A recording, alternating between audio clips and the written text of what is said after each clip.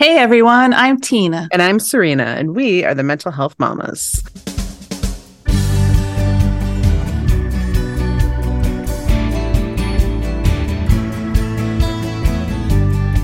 Welcome to No Need to Explain. We are so glad you're here. First, as always, a quick disclaimer. We come to you not as mental health professionals or experts in the field, but rather as parents with lived experience who are on a mission to normalize the conversation around mental health. If you or someone you love is experiencing a mental health crisis, please seek professional support. You'll find a variety of resources in our show notes and on our website, noneedtoexplainpodcast.com. A few weeks ago, we dropped an episode about medicating our kids. It was literally the question, should we medicate our kids? And that particular episode got a lot of attention. And as always, we work to share our personal experiences on our journeys as parents with some sharing of resources mixed in. One of the people who noticed our episode was Dr. Cherie Allen, who just happens to be a board-certified psychiatric pharmacist. We are thrilled to have her joining us here today to talk more about this important topic. Dr. Allen is an associate professor of pharmacy practice at Philadelphia College of Osteopathic Medicine, School of Pharmacy, where she teaches the mental health and neurology components of the therapeutics curriculum. She also maintains a clinical site at the Atlanta VA Medical Center in outpatient general mental health. Cherie, welcome to the podcast. Hi, I'm so excited to be here. Very excited for the opportunity. I was thinking about it this morning and I said, as nerdy as it sounds, if I could do stuff like this all day, every day, I would. Well, nerd out with us because we love it too. So Cherie, we have to start out by asking, how close were we in our episode about kids and psychiatric meds? It was good. It was good. I thought a lot of the points were spot on. I think a lot of the points too were questions that I think I get a lot from everyone. One of the points I think could use even more clarification, because again, it's one of the main things that I hear from people all the time. And that's, is there a difference between brand and generic medications? And like you all said, there is a difference between brand and generic medications, but I think a lot of people stop there and they're like, no, I don't want to be on generic, or I don't want to be on a certain brand because of this difference. But for even more clarity, it's important to know that the FDA does allow some variability, but that variability is supposed to be less than, I believe, 10%. And so even more so, that variability is not supposed to mean like a difference between whether this medication works or whether it doesn't. And so what that means is, usually when I see people and they cannot tolerate a certain generic, it's not the active ingredient that you can't tolerate. It's the inactive ingredients. But there are certain people who I would say, yeah, if you are on a certain brand or you are on a certain generic, stick with it. And that's if you have epilepsy or if you're being treated for seizures, because that difference can mean the difference between having more seizures versus less. But in general, I would say be open to using certain brands and certain generics, because again, the FDA isn't just like, hey, let's just let all the generic drugs come out. There's a lot of testing that goes on, and they do have to be able to prove that efficacy-wise, there isn't a significant difference between the two. But either way, I think it was really good. Thanks. Yeah. So one of the things we talked about in that episode was about what it's like to, take psychiatric meds and how they're not a magic feather or a happy pill in any way. So let's take antidepressants as an example that many people are familiar with. And there's actually been a lot of, between the time we talked before and recording now, there was an article in the New York Times, and I just saw last night, there's a show on Netflix about meds and, should we all be taking these meds? So talk about, if you could, what the antidepressants do for us and who might or might not be a good candidate for trying trying this type of medication? Yeah. So first, I think, so it's important to know that antidepressants are used for more than just depression, but we use them for, traditionally, most commonly, we use them for depression and also for anxiety. But I think thinking more about depression, one of the reasons why we think depression happens or what contributes to depression is low amounts of these chemicals, norepinephrine, dopamine, and serotonin are like the main ones that we think for whatever reason are low when someone is experiencing depression. And so what all of our antidepressants do is they increase dopamine, norepinephrine, and or serotonin. And then when they do that, they can help us to feel certain things. So if I have someone who is depressed, but they have no motivation, they're not able to concentrate, they're feeling just like low energy, then I might want to use something that can increase a little bit of dopamine. If I have someone that has difficulty with sleep, or they're sleeping too much or not enough, or just sleep is imbalanced as a part of their symptoms of depression, then I might want to use something that can increase or alter serotonin. So again, what the antidepressants do is they alter these chemicals, but then those chemicals can do certain things in our body or are responsible for certain things in our body. And I think when people meet me, they think, oh, I'm a pharmacist. Like all my patients, they think because I'm a pharmacist that I'm going to say, oh, you've all got to be on meds. Like everyone start your medications. I'm just going to add all the meds to everybody. But that's not true. And I even tell my pharmacy students that work with me, I say, listen, just because you're a pharmacist, it doesn't mean when we meet somebody, the first thing we have to do is give them 10 different medications to try.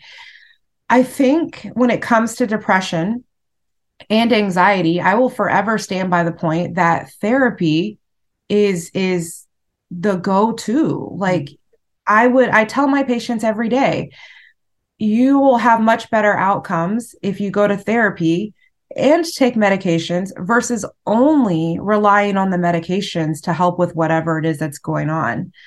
But guideline wise, if depending on how severe your symptoms are, it's not recommended for everybody to take an antidepressant. But depending on how severe the symptoms are, the more severe it is, then yeah, I might say I will never not recommend therapy, but I'll say with therapy plus medications, depending on the severity, yes, an antidepressant can be helpful. But again, I would say antidepressants are not, everyone doesn't need to be on an antidepressant because you have depression or anxiety.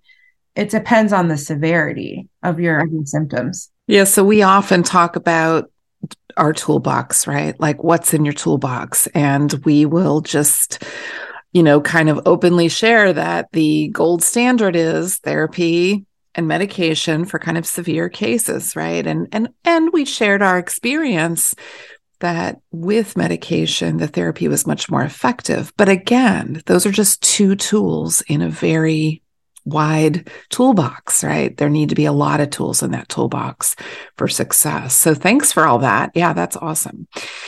So our audience should know that they can find you on Instagram, and we have that link in the notes where you share lots of really helpful information about psychiatric meds. We'll make sure that we share all of your Instagram info, but tell us why you decided to start this page. So you two know that I have two children. I have a 1-year-old and a 3-year-old boys. Mm-hmm. Who are adorable. They're growing on me.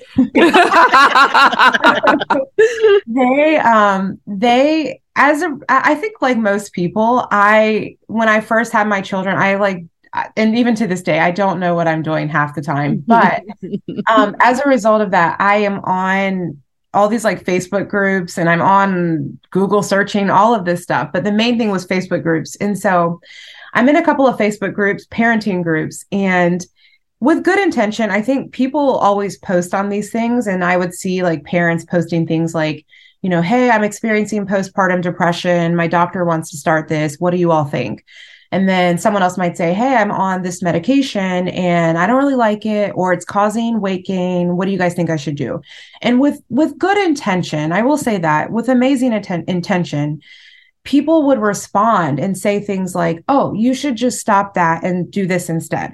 Or you should tell your doctor that this is what is more helpful than that.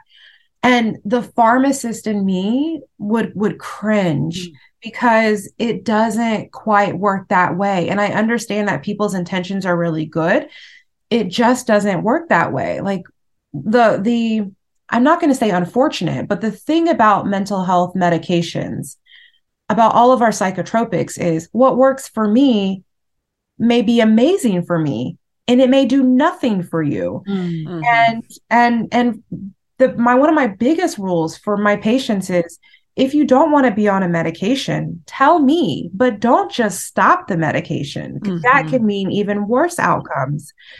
So I started the page as like a place where I would hope that not just like other healthcare professionals, but anybody, parents, caregivers, patients, my students follow the page sometimes, other healthcare professionals, you can come here and get what I hope you would find is reliable information about mental health medications. Mm-hmm.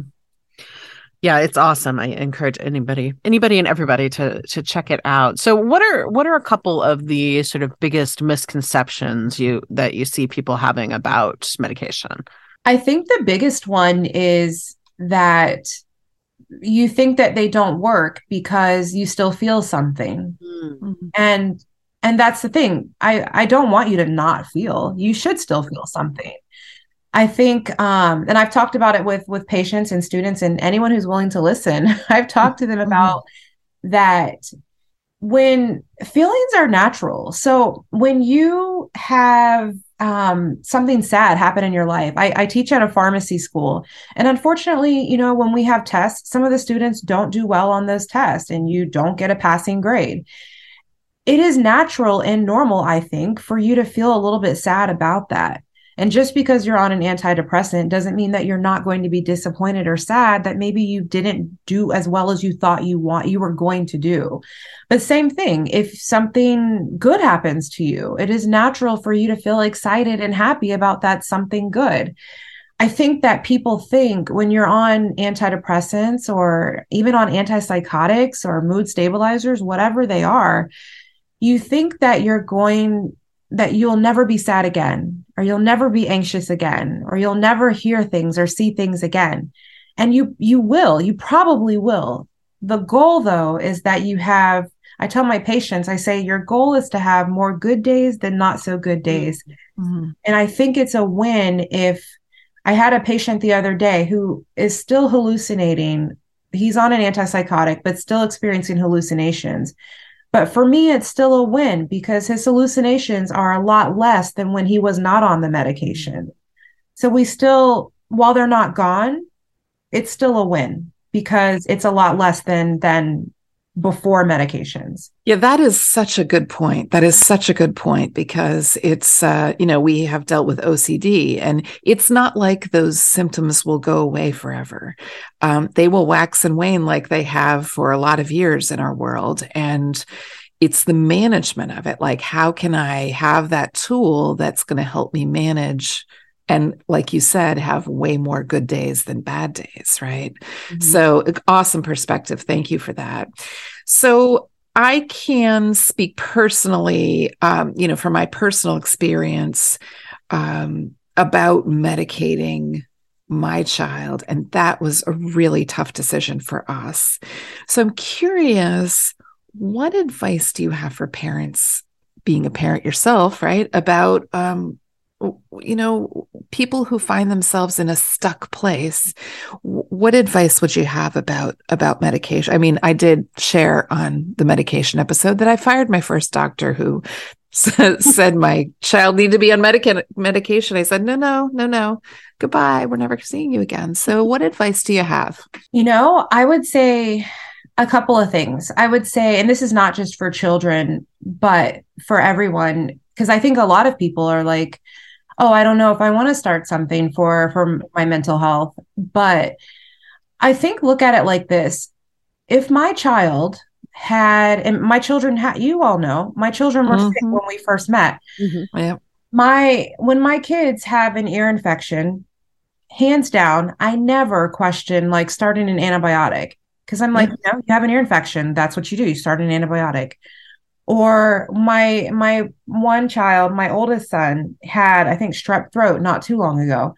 So not a problem, start an antibiotic. But same thing with adults. When we have diabetes, we're like, all right, cool. Got to start insulin, got to start something for that. When I have high blood pressure, got to start something for that. To me, and I know it's easier said than done, but to me, I think your mental health is the same concept. It's this, we treat it as like it's like a special thing. It's different than our medical concerns. It's all the same. So just think about how, for me, it's all the same. Just think about how the same way that you would treat high blood pressure, the same way that you would likely treat your child with an antibiotic is the same way that maybe you should think about treating them for something that's going on with their mental health as well. But I think, and I love what you all said in the podcast that I like refer back to a lot, is that I think you should educate yourself. For me, my concept is this. And I've treated pediatric patients before. When parents come to me and they want to know like what's the best thing to do, I say, listen, it's not, my job is not to sit here and tell you this is what you need to do. My job is to give you the pros and the cons. My job is to educate you the best way that I can so that you can make an informed decision. So I would encourage all patients to do like you all said that you do, is question your providers, question them, ask them. If they say that they want to start a medication, ask them why. I teach my students this. I say, anytime you make a recommendation to start a medication, you need to have at least 3 amazing reasons why you wanted to start that in that specific patient. And it can't just be because that's how we treat depression. No, it has to be patient specific reasons why. So I think as parents and people in general, ask all the questions and be comfortable with the decision. And I hope that everybody also finds a provider that understands that not everybody is comfortable with starting medications. And I'm willing to work with you on that until you get comfortable. I'm here to support you in whatever decision that might be. I love that. I'm just thinking as you're talking about our shortage of providers in our country right now, and I'm sure there's no easy answer to this, but yeah. So what are you? Just tell me what you're seeing in terms of your work, and are you guys stretched thin right now? I love what I do, but we are stretched super thin. So with where I work in outpatient mental health, I love what I get to do. I get to see a ton of patients every day, but that can be draining isn't the word. It can just be a lot to manage. We have a shortage of psychiatrists, and even the clinical psychiatric pharmacists like myself. Where I work, there's only, I think, 5 or 6 of us. And then specific to the clinic that I work at, we have over 4,000 veterans that we service all the time. And so think about having 5 psych pharmacists and maybe 45 or 50 psychiatrists all throughout our facility that service all of Georgia. The load is high. The load is high. Yeah. And I think when it comes to mental health too, you get kind of numb. My students all the time, they're like, how can you listen to like some of the things that the patients say day in and day out? You do get a little bit numb to it, but I always try and check myself when I'm getting numb to it, because I don't want to get numb. I don't want to be like, everything's like a checklist. Like, all right, come in, what's going on here, here's the medication, goodbye.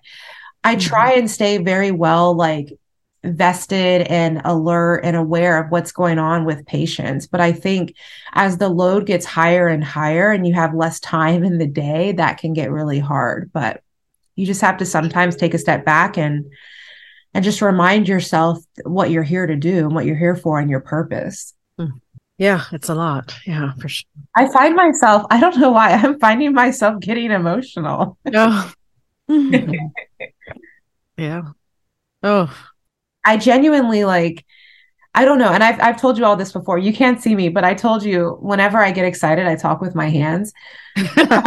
So I can't even express how passionate I am about it. I love the patients I get to see. I genuinely, when people ask me questions about their medications or just about mental health in general, that's my thing. You know how people say, like, find the thing that you love to do? Mm-hmm. That's the thing that I love to do. I could talk about this all day if you let me. I really could. Yeah. That's awesome. We're grateful that you're out there doing that, and that there are people who are passionate, because I can imagine it is easy to burn out in the field. So as we spoke prior to recording, we were talking about sort of the pharmacist as being part of your medical team, and how we don't always think about consulting with a pharmacist, but you've gone to school for a whole bunch of years, right, to learn this information. So when should we as parents or individuals be talking with the pharmacist? All the time. All the time.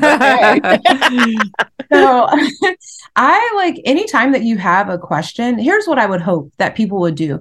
Anytime that you have a question or a hesitation about medications, and honestly, not just about medication. So as pharmacists, we don't learn, we spend 6+ years learning and studying medications, but we also know about disease states as well. So I think anytime that you have a question or a concern about your medications, my hope is that you would feel comfortable reaching out to a pharmacist to ask them. Now, I will say that the feedback that I get a lot of is the pharmacists that are most accessible are my colleagues that work in community pharmacy. So those that are out like in the public working at different chain pharmacies or independent pharmacies. And yeah, I know, because I've worked in that field too, that it's busy. And sometimes it can appear that the pharmacist may not have, time to sit down and talk about certain things with you or answer your questions. But that's something that I think as a profession that we have to try and tackle, but that's like a whole different story. But I think if you can, to reach out to your pharmacist anytime that you have questions. So whether you schedule an appointment or call during off-peak hours, go to the pharmacy during off-peak hours, or,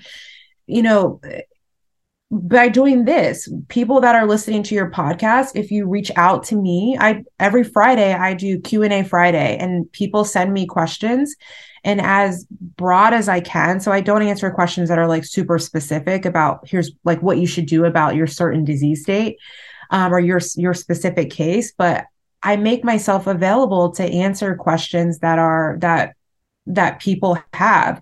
So I think that's my biggest thing. You should always reach out to a pharmacist. I hope that you'll always reach out to a pharmacist whenever you have any type of question about a medication. I hope you feel comfortable doing that. Well, I felt so comfortable doing that literally when I left our last home and moved, I cried when I left the pharmacist because I really liked her so much. She really helped us in so many ways in stuck situations. And can't say enough about that.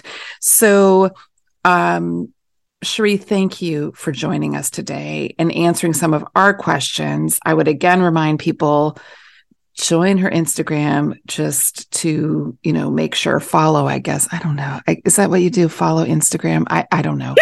Anyway, we're going to put the link in. Just go to the link and click on it and you can get connected in some way. But I also loved your reminder that medical help and mental health are one and the same, and that it's about all of us, right? Mm-hmm. So, yeah. So, I can imagine that we might reach out to you in the future and that people will really appreciate being connected. So thank you for having me. And so, podcast friends, we are, as always, grateful for all of you listening and supporting us. We know you have a million choices out there, and we appreciate that you've given us the time to listen to what we and our guests have to say. You can help us out by visiting Apple Podcasts, leave us a review, subscribe, and share with others.